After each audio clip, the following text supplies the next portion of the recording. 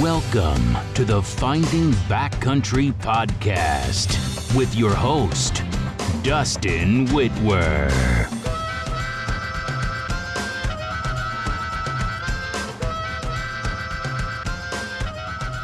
I am Dustin Whitwer, and this is the Finding Backcountry Podcast. Follow along on my journey of learning from the best backcountry hunters each week as we explore valuable information I use to find success in the backcountry. Let's get to the show. This is the Finding Backcountry Podcast, episode number 47. And this episode will be unlike any other that I've ever recorded, for the simple fact that this is my first solo episode. So I'm thinking in honor of a solo episode, I'm going to have a t-shirt or a hat made like Timbernet's Solo Hunter brand, but it's going to be Solo PDC STR for podcaster. And that was a terrible idea that it just got killed, but you get the point. Solo podcasting. I actually didn't ever plan on making this a solo podcast, and it's not going to be, other than maybe this, a couple episodes here and there. This is just the way that this one worked out. And so hopefully, first of all, hopefully I don't bore you. Second of all, hopefully I can talk to myself long enough to make a decent episode that's still valuable and worth listening to. I've heard other guys go through solo podcasts before, and sometimes without having a guest there, I think to keep you on track of what questions or topics you want to stay on, it's just, for some reason, it seems like it's easier for them to ramble or get off track and not really be talking about anything. So keep me on track. Please let me know feedback on this one. Like I said earlier, this is just the way that this one worked out. I feel like I've had, a couple of my friends and my brother and guys like that on enough, and we're just slammed in the middle of hunting season that they were running, doing their own thing. In fact, Corey and Jason were just up in Utah, killing an awesome buck there. Corey's biggest buck to date, and one that I can assure you that he's worked this whole experience of his coming from Iowa and moving out west and getting into hunting. And, it's been a 5 or 6 or whatever year quest. I can assure you that was an accumulation of a ton of work and just, hard work from a guy that's just wanted that for a long time. Not that it's all about, killing a big buck or anything like that, but it's just nice when you can see it pay off and you can see how happy it made him. So anyway, what I want to do here, this will maybe be one of the shorter podcasts. My podcasts with guests typically go over an hour unless they have some sort of time restraint. And so this one, I'm guessing that this one will go much shorter than an hour. It will either be 20 minutes or I'll ramble on and go for, 2 hours and 20 minutes. So hopefully it's only 20 minutes and I stay to the point. The first thing that I want to do here is I'm going to go through a breakdown, recap of our Nevada backcountry deer hunt where, spoiler alert, we all struck out and did not bring anything home. Go through kind of just a brief timeline of how that 8 or 9 day hunt went. And then along with that, I came up with some excuses that, as we started talking about that hunt afterwards, just excuses that, that we were bringing up for ourselves. And then it got us thinking, it's kind of funny that in the hunting industry, all these excuses that people feel like they maybe have to bring up or they like to bring up to make themselves feel better or whatever. And again, we're just pointing the finger back at ourselves because Half of these are from our hunt, but just thought that might be fun to talk about. And then some lessons that I just personally jotted down that I learned from this particular hunt, because there's always something to be picked up from each hunt, multiple things that you can pick up from each hunt. I jotted down just some gear notes, some things that stood out to me, and then just give you a brief rundown of what's coming up this next week or this weekend, heading out on my antelope hunt here in Nevada with a rifle to get redemption. So some poor antelope is going to pay for all the pain and misery that the mule deer caused us in the backcountry. So first, anyway, that's kind of rundown of what I had in mind. And so we'll see how it goes. The Nevada hunt, pretty standard, pretty typical for us because we've been on this hunt multiple times, and we've also taken pack llamas in before on this, and so it wasn't anything out of the ordinary. I felt like logistically most of that went off without a hitch. So we showed up a day and a half early, which we like to do, and started hiking in. The plan was to get maybe halfway in on a 10-mile hike. The first thing that really kind of caught me off guard and caught us off guard, we had a friend along, Nick Moore, that was filming for us, who did awesome, but he ran into some altitude sickness. And, that's something that you hear about, but you think, well, I always thought, man, maybe it's just guys that aren't in shape, or, I don't know, because for me, I never had a problem with it. And, it's not like I live at 7,000 feet and am hunting, at 10,000 feet.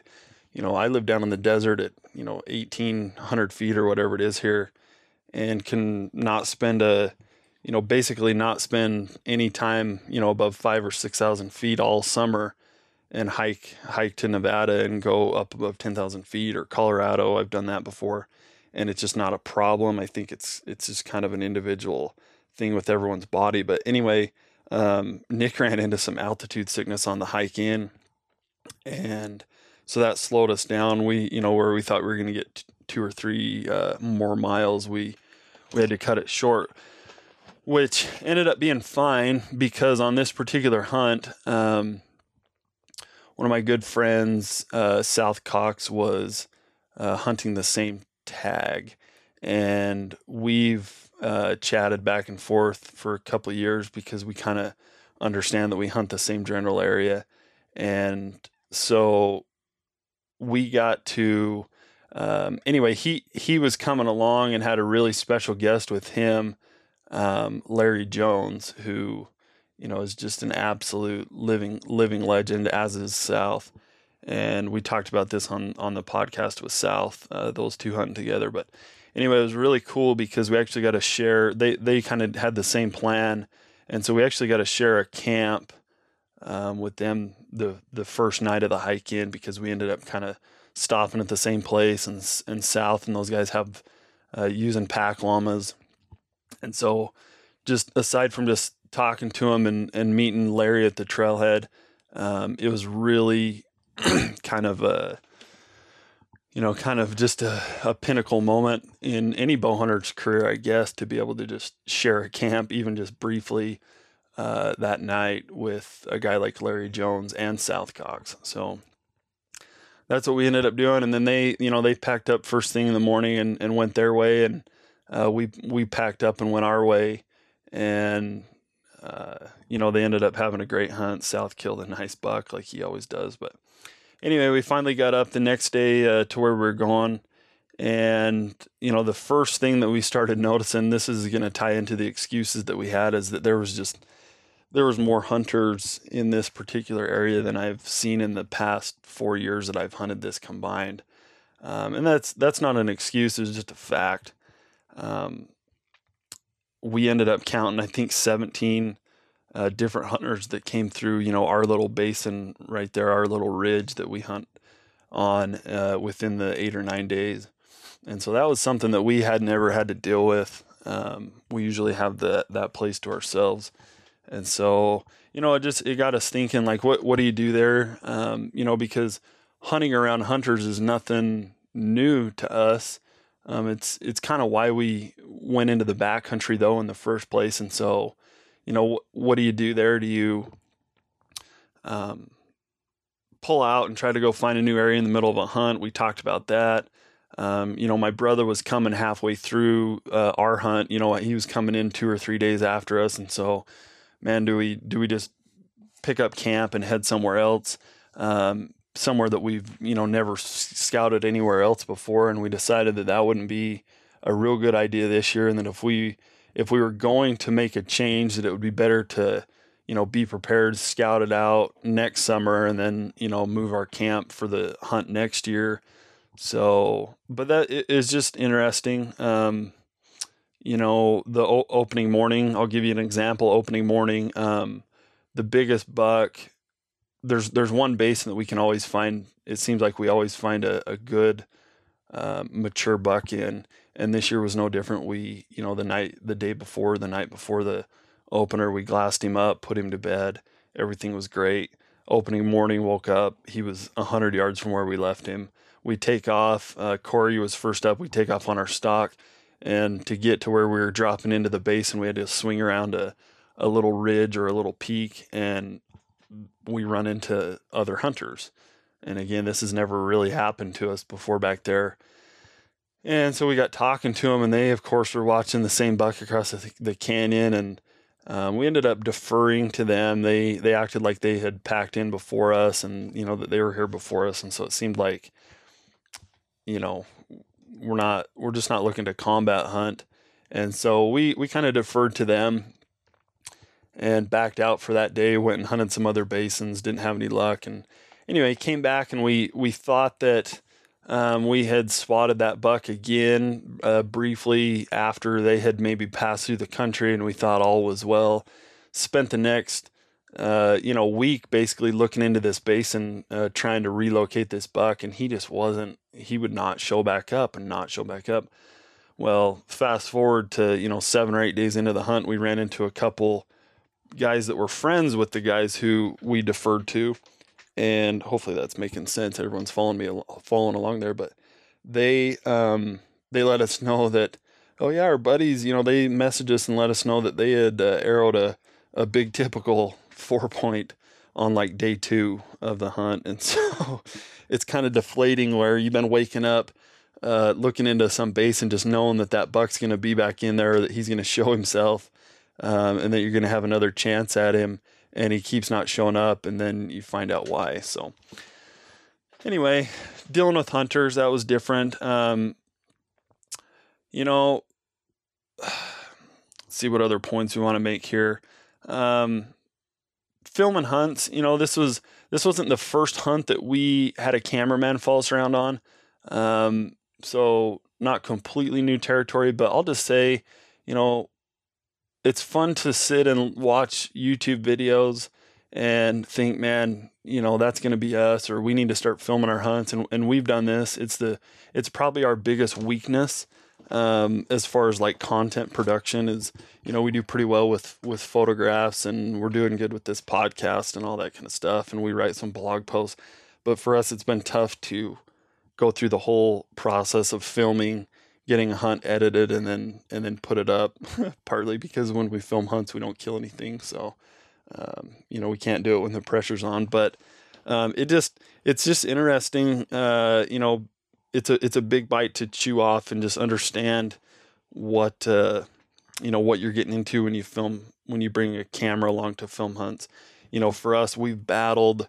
The advice that I would give is, understand that if you're going to be a group or a team or a whatever, cliche hunting group like we are,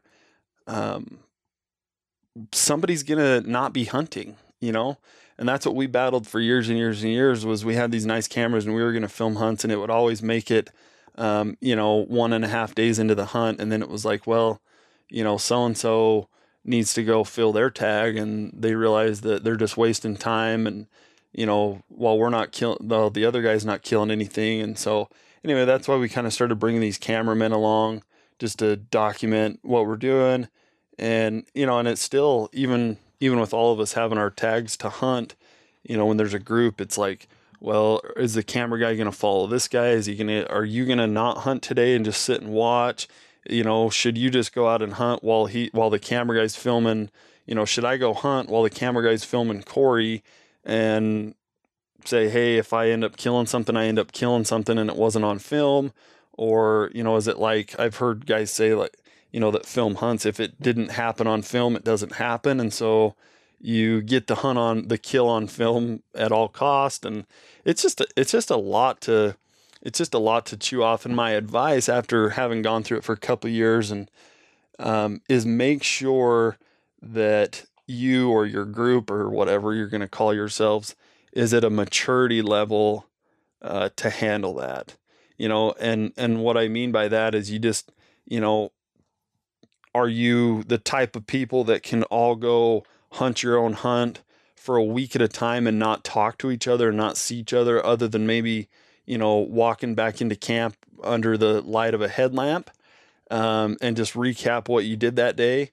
Or are you the type that, well, if so-and-so is going on a stalk, I want to be looking through the spotter and watching and helping. I have to give him signals because, he can't find his way across the mountain if someone's not over there signaling him or whatever. And just kind of have that self-awareness of a hunter and hunters that are trying to film hunt. So it's just, it definitely complicates things, and it's an interesting dynamic. So as is just hunting in a group in general, we've talked about this on the podcast before.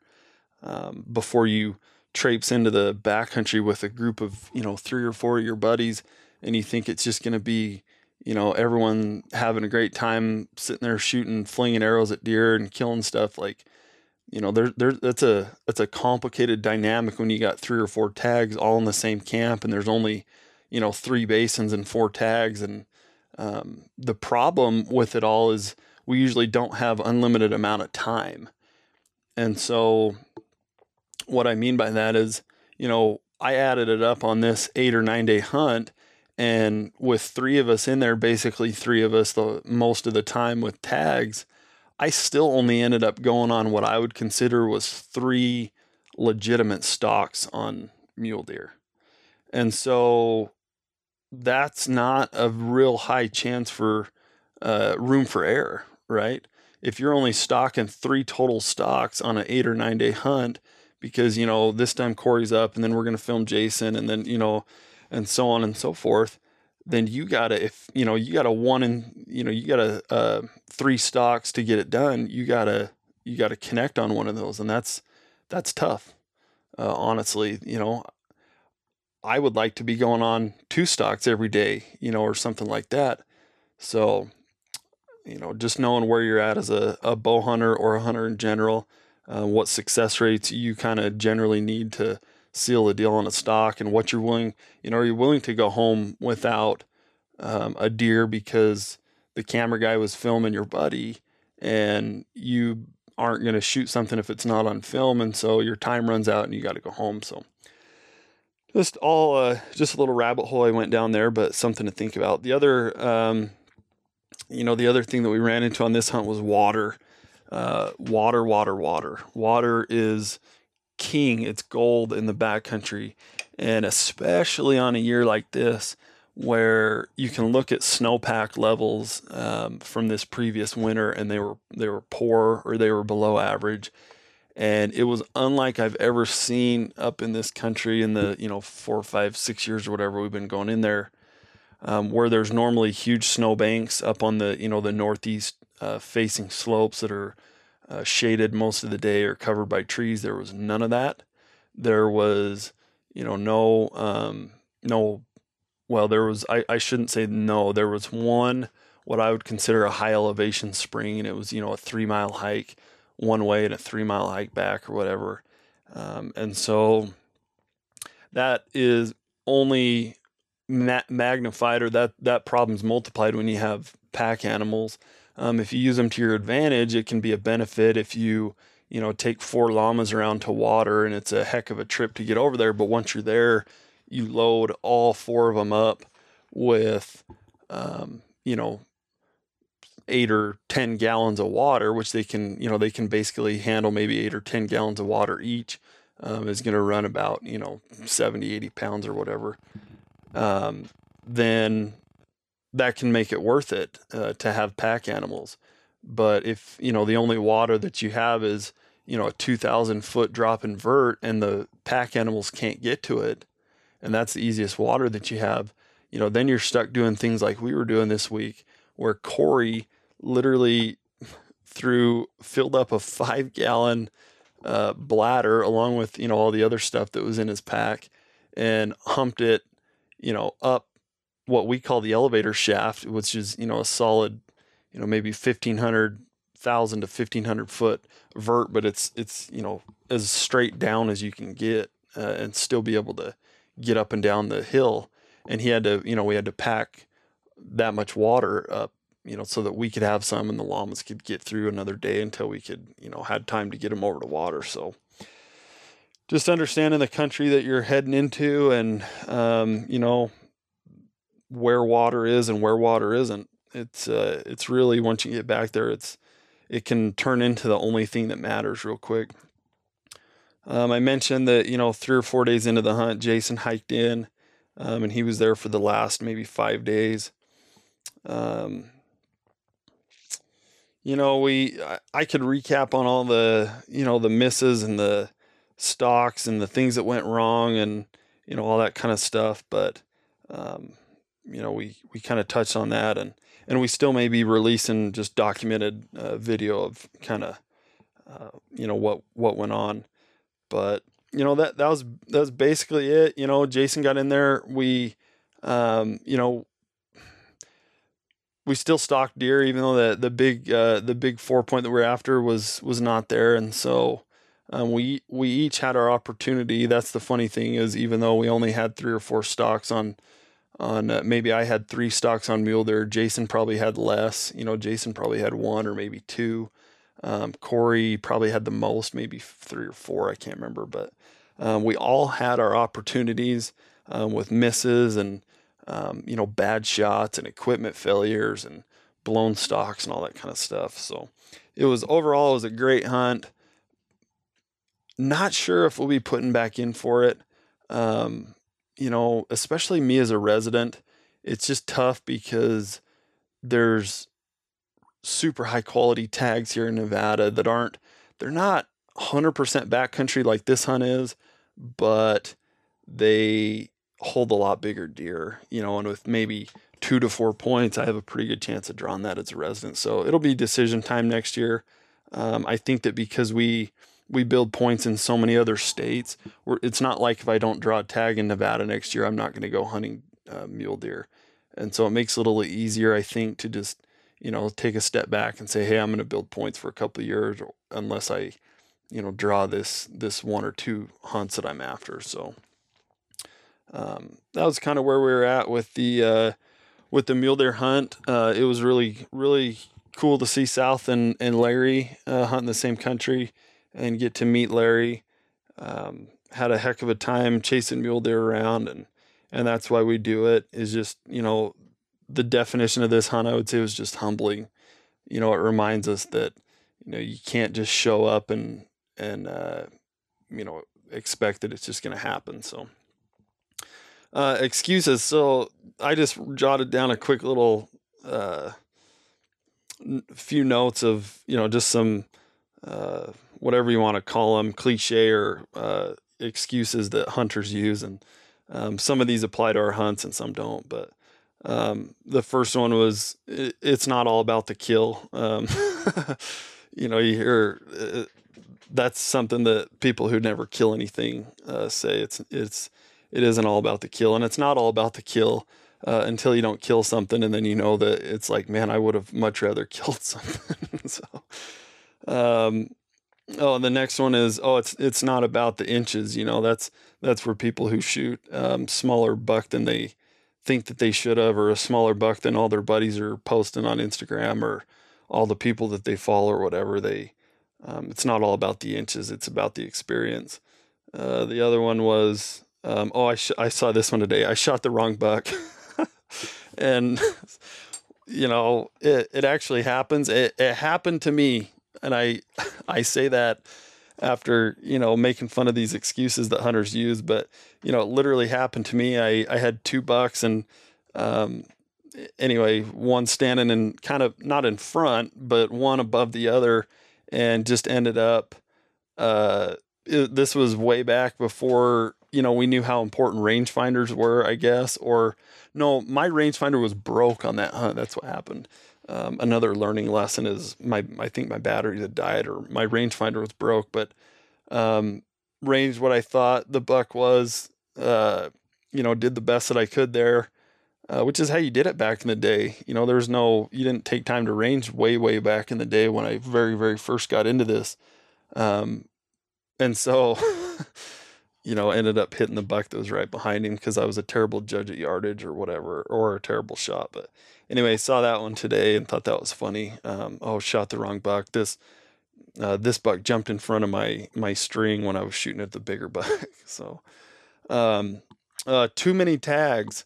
The Department of Wildlife has issued too many tags. And that actually was kind of the case, in my opinion, on this hunt. They doubled the tags from last year. And when we're talking, last year it was in the hundreds and now it's in the multiple hundreds. That's a good one for people to use as an excuse, is there's too many tags. Or on the flip side, deer numbers are just down. Deer numbers are down in this area. It could just be in general because of, you can go one of two ways. You can either go with the deer numbers are down because it's a drought and, they just don't have the feed. And so they're not making it.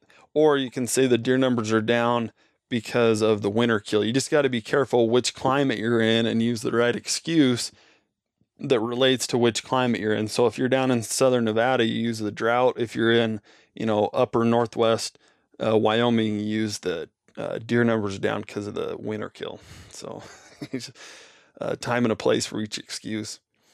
The other next one, I only have weekends to hunt. So this is the guy that only chooses to go out for a weekend and then uses that as his excuse. But then, a month before or a month after the season, he's on a week and a half long vacation with his family, just chilling at a hotel in Vegas, doing nothing, sitting around the pool, drinking beers or whatever. But this is the guy who only hunts the weekends and kind of uses that as his excuse. I didn't have time to get out and get it done. So, the bucks went nocturnal. This is a classic, right? Oh man, the bucks are in there, but they won't, what am I supposed to do? They won't come out during the day. And so all the bucks went nocturnal. That's why I couldn't find anything good to shoot. The hunters blew them out of the basin. There was the other hunters. They were, they weren't supposed to be where they were. They were traipsing through, my basin. And, this is us pot calling the kettle black on this last hunt. 'Cause, there were literally hunters walking up and down basins that we've never seen before. And so we were using that one. The hunters blew them out of the basin. This is a good one. Someone shot my deer over my head. That's been a classic one I wouldn't say classic, but that's been one that's used in the past. I've heard stories of 2 people stalking a deer at the same time. And so that's, if there's anyone in your general area when you shoot and you miss, or you think that they just shot, this is probably more pertinent to rifle hunters, but surprisingly it happens with archery hunters too. But you can use another hunter shot him out from under me or shot him while I was on the stalk. Can you believe that? They knew I was there, I'm sure. And so someone shot the deer out from under me or over my head. Here's one that was, this is a subcategory of just general excuse. The general excuse is, I had an equipment failure. I saw this with a clip from one of the well-known bow hunters in the general industry. My sight was off, my this and that. But this actually happened to me. My string stop fell out partway through the hunt, and so The last stock that I went on, I just kept missing low. There was my quiver dump that you may have seen on. I had a quiver dump at this buck, and he just kept standing there because I don't even think he was anyway. Kept missing low, and I'm not sure what effect a string stop being gone from a bow that's been sighted in with a string stop has, but I actually haven't shot it since I got home. But if you have any sort of equipment change or failure, here's my advice is even if you don't and you're unsuccessful, you'd be smart, maybe on the hike out or before you get back to town where people can see you, you'd be smart to just mess something up on your bow, just in case someone asks. For me, I made sure and got rid of my string stop so no one knows where. I'm just kidding. I didn't get rid of my own string stop, but if you're worried about it, just make sure that no one can find it. So if they ask you, well, prove it that your string stop's gone, you don't pull your bow out and it has it on there. So you have to think that one through. But equipment failure is a classic to go to. And then, the last one that I'll say here is just kind of an all-inclusive. Oh, I hit him and there was no blood. I hit him and my arrow didn't penetrate. I hit him and I hit the front shoulder. I hit him and it was only a flesh wound. And, I hit him. We were on the blood trail and it started raining. If there's any, and if there's any sort of moisture in the air in a 10-mile radius, then you could maybe use that. The blood trail is washed out. I hit him and it wasn't fatal, or just anything in general like that. It's, maybe get some sympathy there from people if you let them know that you actually did hit one and you're a great hunter, but, the Mother Nature wiped out the blood trail or something like that. So anyway, hopefully you enjoyed those. It's kind of just for fun excuses that we use. And like I said, a lot of those apply to us. So some lessons that I learned on this particular hunt. First of all, backcountry hunting is definitely becoming more popular, or at least it seems like it is here. And again, this is going to maybe sound like the excuses category all over again, but backcountry hunting just seems to be in the last 5 or 10 years maybe or whatever, becoming more popular. And it's great. You just got to know how to pivot and how to adjust around it. If you're going to a spot like we have been and all of a sudden more and more people are backcountry hunting 10 miles deep. I mean, we're 11 miles deep and we're seeing guys just all over. And that's awesome because you just have to tip your cap to them because you know what? They have every right to be back there too. And they're working just as hard, if not harder than us. But it's just, it's a lesson that we have to start picking up on that, maybe it's not, sometimes it's not 10 miles plus deep that you have to go. Maybe the sweet spot is 2 miles or 4 miles or something like that. These kind of overlooked areas where the extreme guys are going past 5 miles, but the people who are, just purebred road hunters, like the classic shirt says, they're only going 1 to 2 miles. And so maybe that 4 miles is a sweet spot. I don't know, but that was definitely a lesson that we learned on this hunt. I mentioned this before, but altitude sickness is a real thing. Frankly, after watching Nick go through that, I can tell you he's one of the tougher guys I've ever met. He just, it would hit him. He would throw up. He would puke. Probably not healthy, but just gave himself, 5 or 10 minutes, took in a bunch of water, and then he would just, we would kind of keep trekking on nice and slow. And if he needed to stop, he would stop. Luckily, as we were hiking in, we were acclimating to the altitude as we kind of went in because we would, we didn't go all the way to 10,000 feet. We actually kind of went up, halfway, camped, went up close to where we were going to be, maybe 9,000 feet, and then you drop back off and kind of. So we went up, down for quite a while and got some acclimation there. But it's a real thing, and I know there's pills. I don't know what else guys can do, because again, I've never experienced it, but you just got to know if it's something that's going to affect you, or you got to be ready for it. Maybe you guys have some better ideas of how to deal with it other than is it Dramamine or Dramamine pills or whatever you can take, altitude sickness pills, and then other than just being in the country or being at those elevations throughout the summer. But when you live on, say, the West Coast or where I live or something, where I live, I've got mountains, that I can hike or whatever, but I would just not want to find that out on a hunt. And so whatever you have to do, pre-scouting trips where you're just getting in the country and, find that out earlier in the summer before you're on the hunt, because it didn't ruin our hunt, but I could see how it could ruin some people's hunts.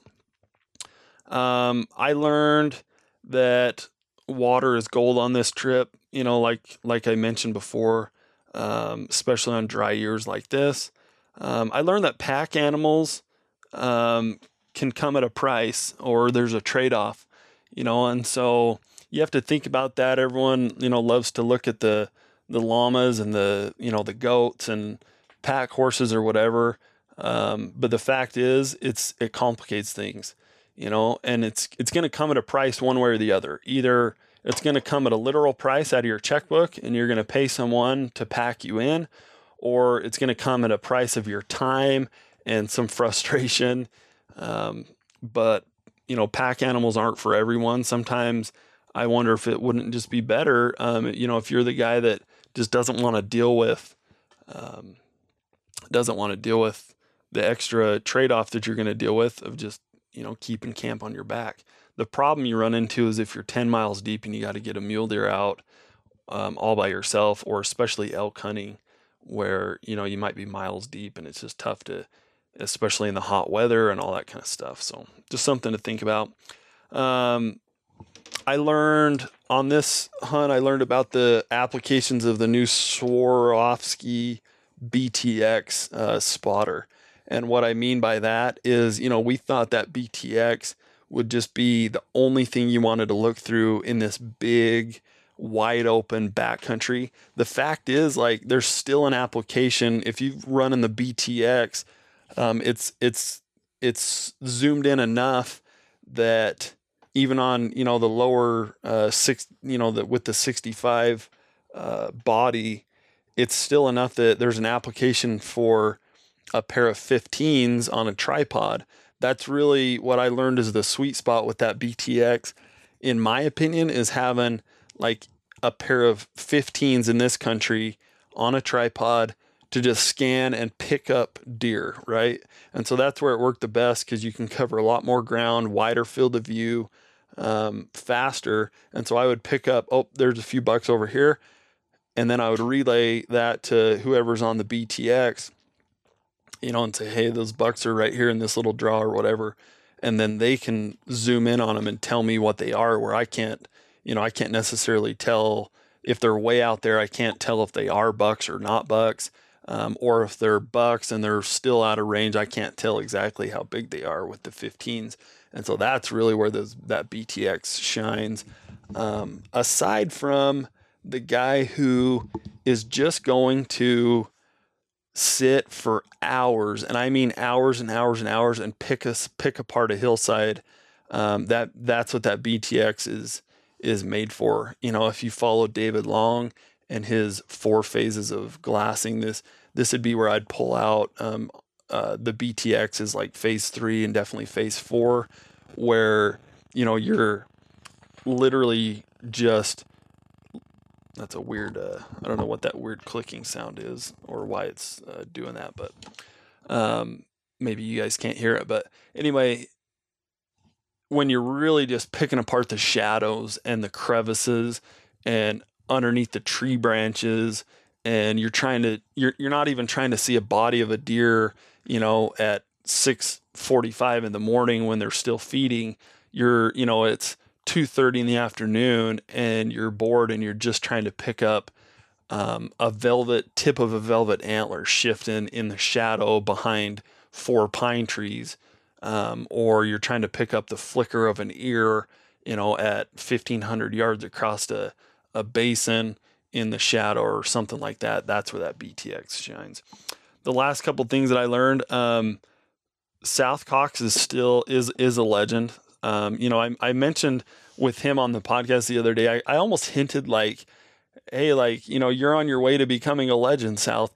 Well, he really proved to me on this last hunt too that, like, he had the same amount of hunters bugging him, and he's doing it with a stick bow, and he's been doing this for years and years and years, and he just got it done again. And like, it just reminds you that the legends, they just get it done, I think. And so I want to apologize to South and let him know that I know that he's literally a legend already. So the last lesson that I learned, Larry Jones still knows how to heckle people I think he's 76 years old. And man, we were hiking in, and we had started up the trail before them. So I'm backing up a little bit here to tell this story about Larry, but we showed up a little bit before South to the trailhead. And so we had our llamas ready to go and headed up the trail. But like a mile into it, we kind of got slowed down with the altitude sickness. And so South and Larry and their camera guy and their 4 llamas come, and they end up passing us on the trail. And part of the problem, that was, Nick had the altitude sickness.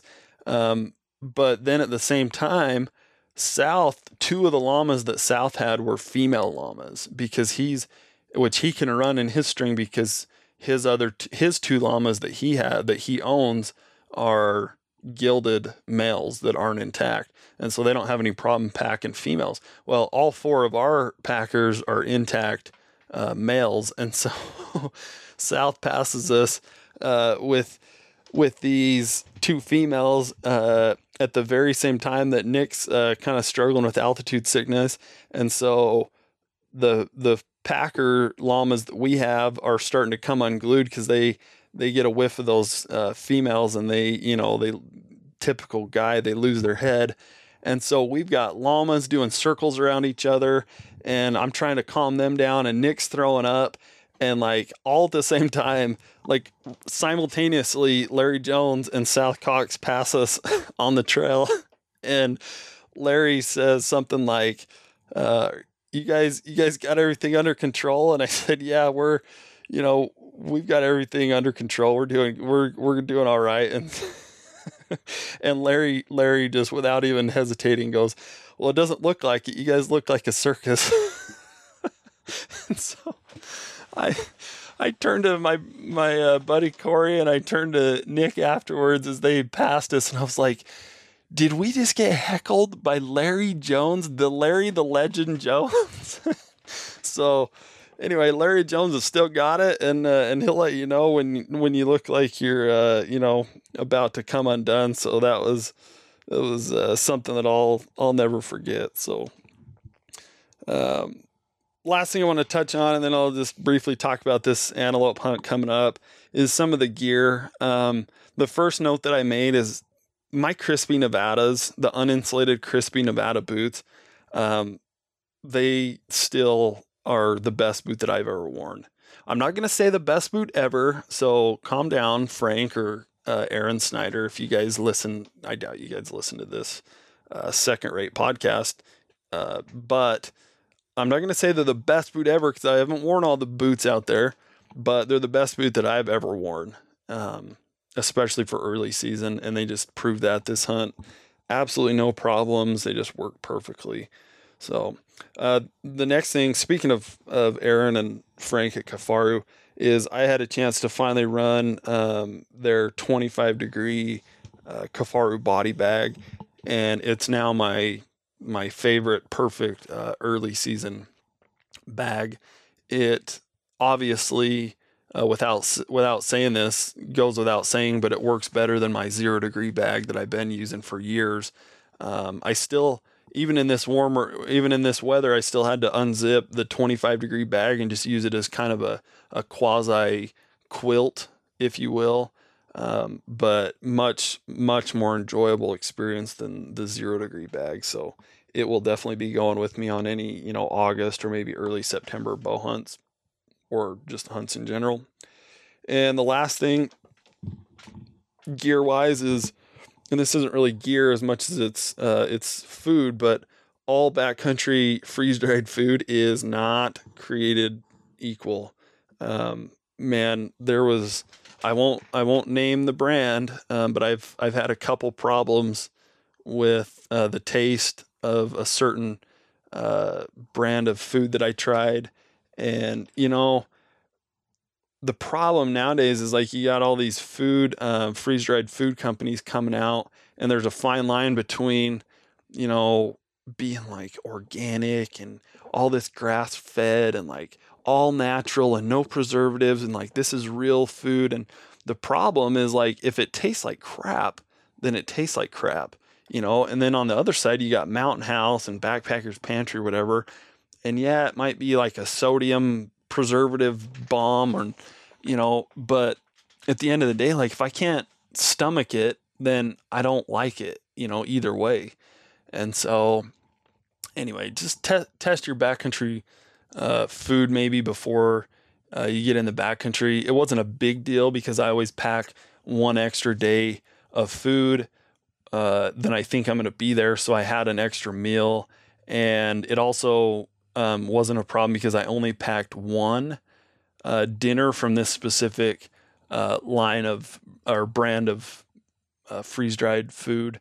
And so it was just like a one little thing. And, I was able to supplement it with another backup dinner that I had. But anyway, that's basically it. If we think of something else, we'll mention it on another podcast. If you guys have any questions about the Nevada hunt or gear or any of, if you have questions on how to use the excuses that I rattled off and what application to use each one in, please, reach out, send an email, and we'll explain that better so that you don't look like an idiot.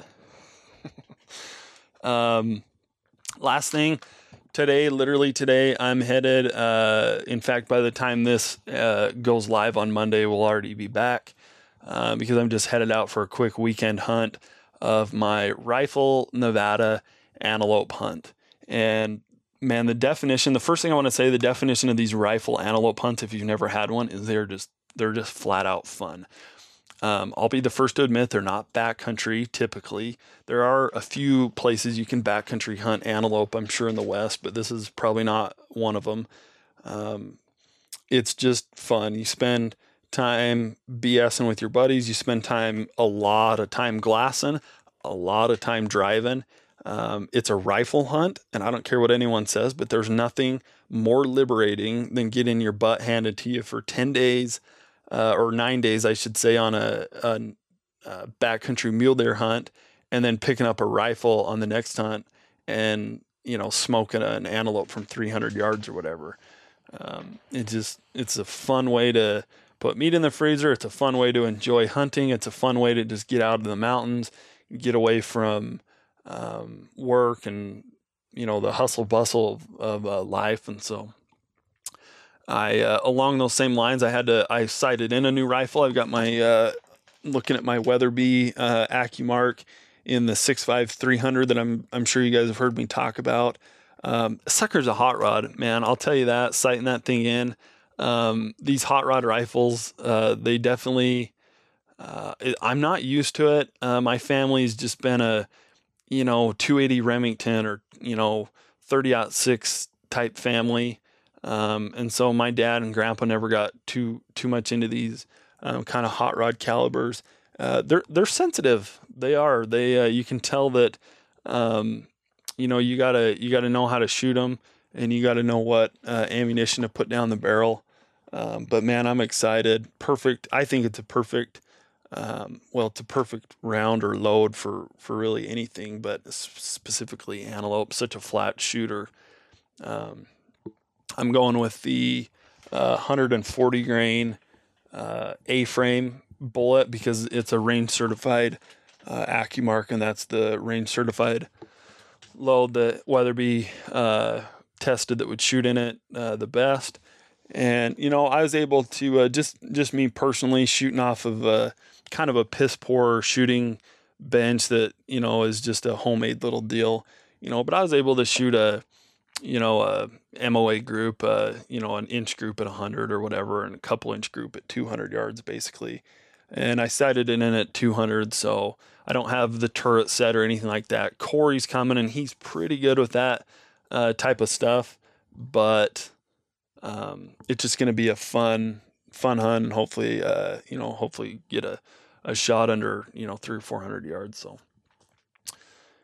last thing is just judging antelope. This hunt's got me a little bit thinking about how to judge antelope. And I'll be the first to admit I've had one other antelope hunt in my life. I was young, and so it was one of those shoot the first legal antelope that got within range. But on this one, I'm like, oh man, I kind of would like to shop around a little bit. And my dad killed an antelope a few years back. It's maybe, I can't remember if it's a 13 or 14 inch type antelope, just a good buck. And so I just want to shoot one. Don't tell him. Actually, I did tell him, so I don't care, but I just want to shoot one a little bit bigger than his. And so anyway, I've been doing just like completely ignorant to how to field judge antelope, but I just doing I'm looking for maybe one that diggers. Hopefully I can find one where the diggers, meaning the prongs, start. They don't come off the main sheath there until above the ears. I was told that the ears, on average, maybe stand about 6 inches up, and so I'm kind of looking for that mass that hopefully just kind of stands out with the mass. I'm looking for the diggers that don't start until above the ear, and then I'm gonna try to make sure I get a look from both sides. The big thing with antelope, and especially the length of the horn, is seeing it from the front and seeing it from the side, because every once in a while they'll do that hay hook back, so to speak, where when you're looking at them head on, it might look like a 12-inch goat, and then when they turn sideways, you realize there's an extra 3 inches because it hay hooked straight back, and you couldn't tell that looking on. So I'm gonna do my best just to see it from at least the front and the side before I take a shot, and then just go from there and have fun. Like I said, I really don't know how to score antelope. I know how the scoring works. I just don't know how to field judge them and tell you what an antelope scores. And so just looking to have fun. That's it. Want to say thank you for following along. We're about 50 something minutes, which is a little longer than I thought, honestly. I should know that about myself, though. When I get going about hunting, I'll blabber on, but I'm glad I kept it under an hour. Really just want to say good luck to you in the middle of your seasons right now, whatever you've got going on. Maybe you're out west and you've already put something on the ground. Please send it, tag us in your photos or whatever. Just love to follow along with guys that follow along with us, so that we can see how you're doing and what you're putting down. Or maybe you're in the Midwest and you don't have any hunts coming up for a month or two. Maybe you're a Western rifle hunter and you don't have hunts coming up for a month or two, but either way, just good luck. Thank you guys so much for following along. God loves you. I love you, and good luck this season. Hey everybody, thank you for listening to the Finding Backcountry podcast. If you enjoyed this episode, make sure you subscribe and mention it to your friends. But the best thing you can do, leave a rating on iTunes or your favorite podcast platform. For notes and links to this and other episodes, please visit findingbackcountry.com.